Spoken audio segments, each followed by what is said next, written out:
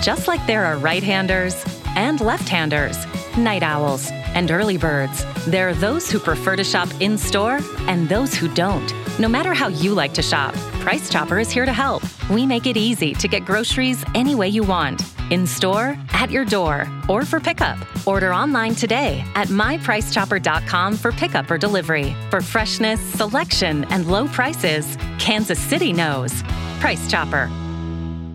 Welcome back to Preps KC's Football Friday Night, driven by the McCarthy Auto Group. I'm your host, Dion Clisso, joined as always by the coach, Harold Wamsgons. And a program like this wouldn't be possible without a great partner like BeUnion.com. They're the sponsor of the BeUnion.com Game of the Week. And, of course, the BeUnion.com All-Star Game in the summer presented by the Greater Kansas City Football Coaches Association. They hand out, with the winners, each school gets $250, and they actually do more than that. There's a lot more that they do that doesn't get noticed. They're out there helping schools all over the place, and the trade unions are a great place if you are looking for a career. All right, let's go ahead and get back into football and bring in our own Cole Young. And Cole's duties as Adrian PA guy are extended. You're not doing PA for the state championship. You're going to go down to the state championship. One more week of Adrian football all the way to the end of the season for the first time in, is it 20 years? 20 years. 2002. They beat Hayti in the state championship. They had a guy by the name of William Moore playing D-back for them who made a few bucks, I think. Stud. Mizzou and then played for the Falcons. So that's a good team to beat. That's Hayti is loaded with athletes. And there was going to be a few Adrian people already down there in Columbia for this game anyway, because they were honoring that 2002 team. They do it 20 years. Champions always get to come back, and you guys get this win. And Adrian has been dominant. Really, they had. When was the last close game they played? So they've had really. I mean, if you want to look at their schedule, they've had two losses. One was to Tipton when they were missing their, quarterback, receiver. They had about four guys sitting out, and then on the first play of the game, their running back hurts his shoulder on the opening kickoff return, so he was out. So basically, Adrian didn't have an off. I mean, they ran what they call the heavy package, basically, where they brought in about 10 linemen and a running back, and they put a tight end back there to take the snap, and they ended up losing by 3. So basically, because also their punter was out, so they took the the last game before that was Lincoln, who they lost, and Lincoln threw. It was one of those nights where a team just can't miss on a pass. I think threw for like 450 yards that night. Lincoln did, and needed to score in the last minute to beat Adrian. So, yeah, they've been really rolling since districts. Couple shutout wins, and then every other game's been a double-digit win. I wouldn't say they've all felt like double-digit wins, but the defense is really, really coming into its own right now. When they're healthy, what do you like most about the Adrian offense? The running game. They've really got a dynamic attack right now. Hunter Bailey, their running back, I think I'd have to go back and look exactly at his numbers, but he's over 1,500 yards on the ground. I think he had one carry before he got hurt on Saturday, and it was a 65-yard touchdown run. But also what they can do is now they've kind of developed kind of the double approach with their quarterback Colton Miller. When Bailey went out last week, I think he ran for 160 yards, including 2 long touchdown runs. So they've got some balance. They're really winning up front a lot against some teams that, Monroe City's was no slouch as far as you think about their defense. They had the Class 1 Player of the Year from a year ago as their linebacker still. And, I think the offense has developed this mentality that they're going to win up front. And then, we've talked about this before, Coach. Now is the time of year that you want to win with a running game.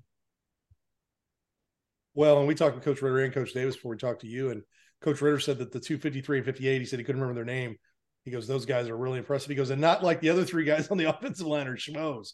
He knows. But on the flip side, you look at a East Buck team that's defense has been dominating, and then last week the offense popped off against a Duchesne team that had a lot of talent. This is going to be and East Buck can throw the ball a little bit. They've got some good skill guys. This is going to be a fun game, I think. I'm looking forward to this one on Saturday. Yeah, this game could go a lot of different ways, I feel like. I think what Adrian wants to get into is what they got into last week, where it's 2 teams that just want to run the ball back and forth and then see, if you can stop them. Monroe City tried throwing the ball last week on Adrian. I think they completed one pass. Now that's maybe more on Monroe City, but they had an all-conference receiver that Adrian was able to slow down. I think it's really going to come down to if East Buck and Trevor Klein can kind of get that offense moving and kind of get Adrian back on his heels, kind of pass and run, versus if Adrian's defense can try to make East Buck a little more one-dimensional. Well, let's go ahead and talk about the games that didn't go Kansas City's way, and we'll start in Class 3. And they were just big play after big play by Cardinal Ritter, and I think that Pleasant Hill couldn't match. And it was similar in the sense of I thought that Pleasant Hill would wear them down in the second half, and they didn't. I think they just gave it too many big plays. On the flip side, I thought that Smithville in Class 4 had done such a good job jumping out on St. Mary's, but it was St. Mary's size that wore down Smithville as they pulled away in the second half. So those two I thought we were going to have a big time private Catholic, sweep here with, East Buck and, Pleasant Hill and Smithville, but it just didn't end up that way. But great seasons by both those teams, just came up short.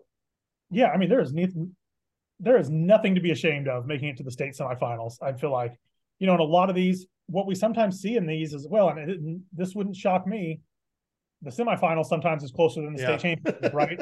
And it's just a matter of which time do you get the draw. I mean, there's a couple of those I think you're going to see that starting Thursday in the 8-man game. You're definitely going to see that. I think the state championship maybe was 2 weeks ago for that one. But yeah, you look at what Cardinal Ritter and Pleasant Hill. I don't know that Cardinal Ritter's going to be slowed down, and I don't know that Reed Springs can get in front of them. I don't know if Reed Springs can score 34 points on them like Pleasant Hill did. Right, exactly. And then St. Dominic against St. Mary's, we'll see what happens, right? I mean, Duchesne beat St. Dominic in the regular season. Right.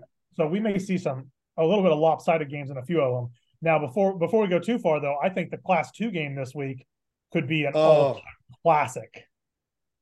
I mean, Lamar is playing their defense. It's two trains going at full speed are going to hit each other with.